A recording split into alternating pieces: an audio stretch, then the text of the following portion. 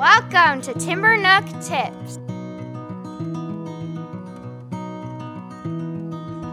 Welcome to Timber Nook Tips. Jeff Johnson here, Angela Hanscom over there, together via Zoom. Angela, how you doing? I'm doing good. Good. It's good to check in at the beginning of episodes.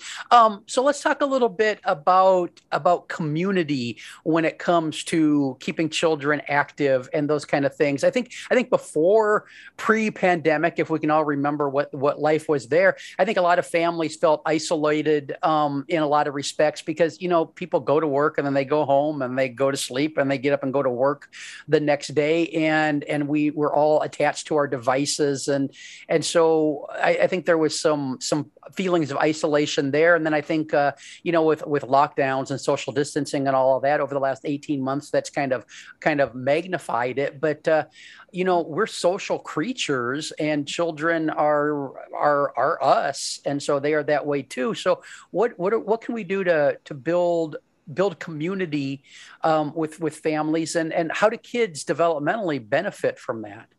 Yeah, I think this is more important than ever. Like you said, because kids are, I think people feel really alone. And like you said, it's gotten worse because now there's a little bit of fear, I think, in some people's minds, like, is that person going to be okay? I wonder if they have COVID type thing. But I think we really can't stop living. Like we can't, because I think we're in this for the long haul. Everyone's going to have a different opinion, but I don't think we should just say, okay, it's 2 more weeks of this and we'll be done. Like we need to just keep on living now. And remember that it's going to take some being courageous a little bit, but we need to do this for our children because they really are suffering mental health and physically and everything.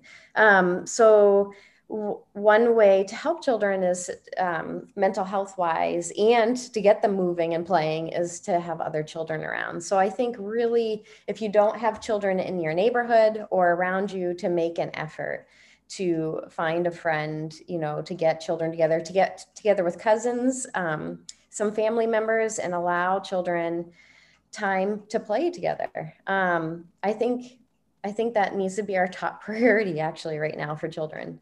And kids thrive on those connections. I saw the other day there's a neighborhood kid out on his bike and he's just riding back and forth in the block in front of his house. He gets to the corner and he stops and he's got to turn the bike around because the sidewalk isn't wide enough for that. And he goes back the other way and he's pedaling along and he sees a minivan coming down the street and his face lights up.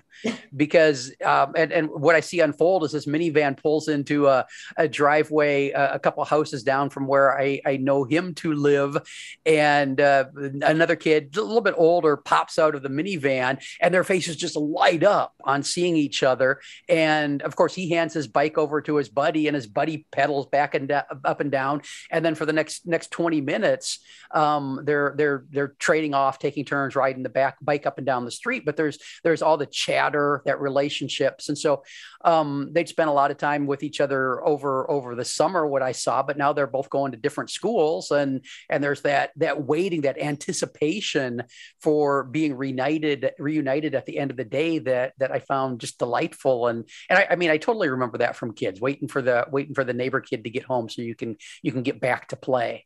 Yeah, that's amazing.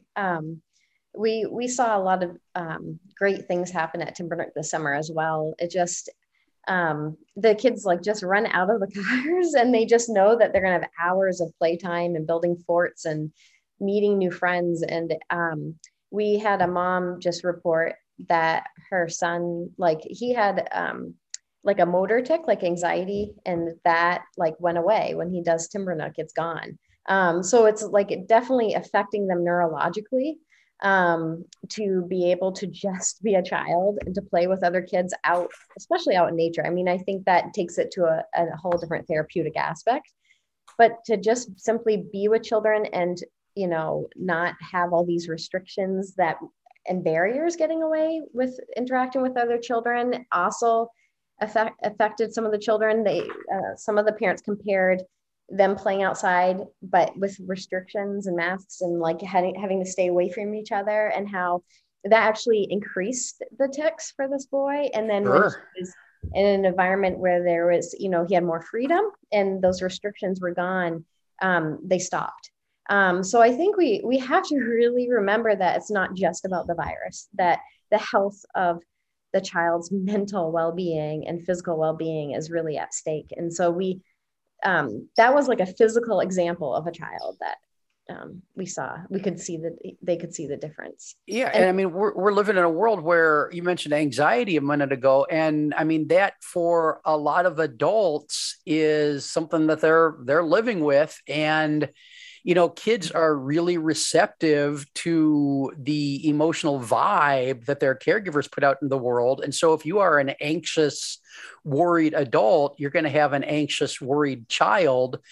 And when we're trying to build community and encourage kids to play, when they show up in the play space and they're anxious and worried because their adult is anxious and worried, it really creates a roadblock, a barrier for the children, a barrier as I mean, it's not as physically there as masks are, but it's there nonetheless. And so helping break that down can be a hard thing for us adults. And it really means that we need to be better at managing our anxiety and worry.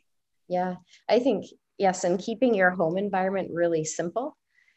Simplicity. Was it John Payne said this, simplicity parenting.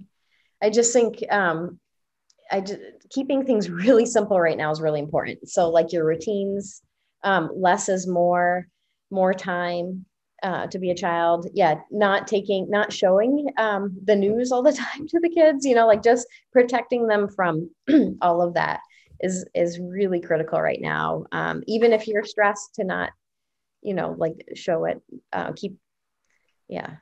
those things. Well, and as adults, building in time in your life to manage that. Yes. Because you got two choices. If you're feeling anxious and worried, you can turn on the Twitter or your internet news feed and feed it.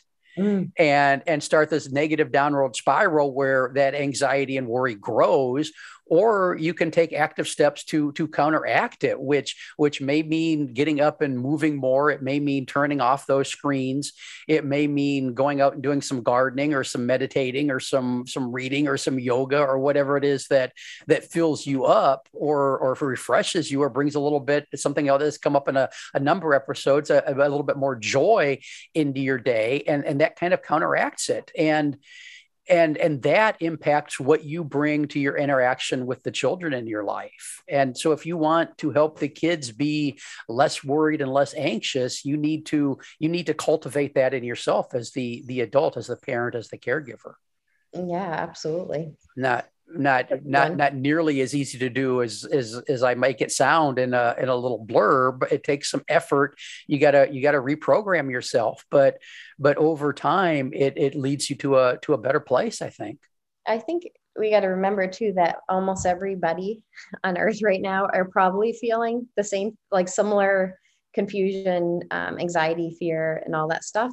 And so like that's human nature, but that, you know, but we don't have, you know, we like that you're not alone.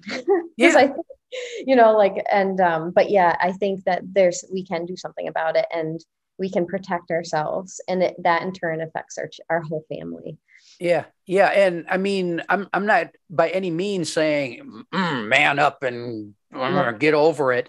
No, I mean, it's a real feeling and it takes effort to move beyond it, but you do get to choose whether you let it control you or you take control of it. And that really depends on mindset, and it can be a hard, challenging thing, but it's the path to feeling better about the whole situation and creating a more healthful environment for you and your kids. Yes, I think. Any final thoughts on this one before we wrap it up? No. This has been Timber Nook Tips. We'll be back with another episode where we'll chat about something child and development related. Thanks for listening. Bye-bye. Thanks for listening to Timber Nook Tips. Share your questions and comments at playvolutionhq.com/podcast/timbernook. For more Angela, visit timbernook.com. For more Jeff, visit explorationsearlylearning.com. This has been an Explorations Early Learning Upstairs Studio production. Oh.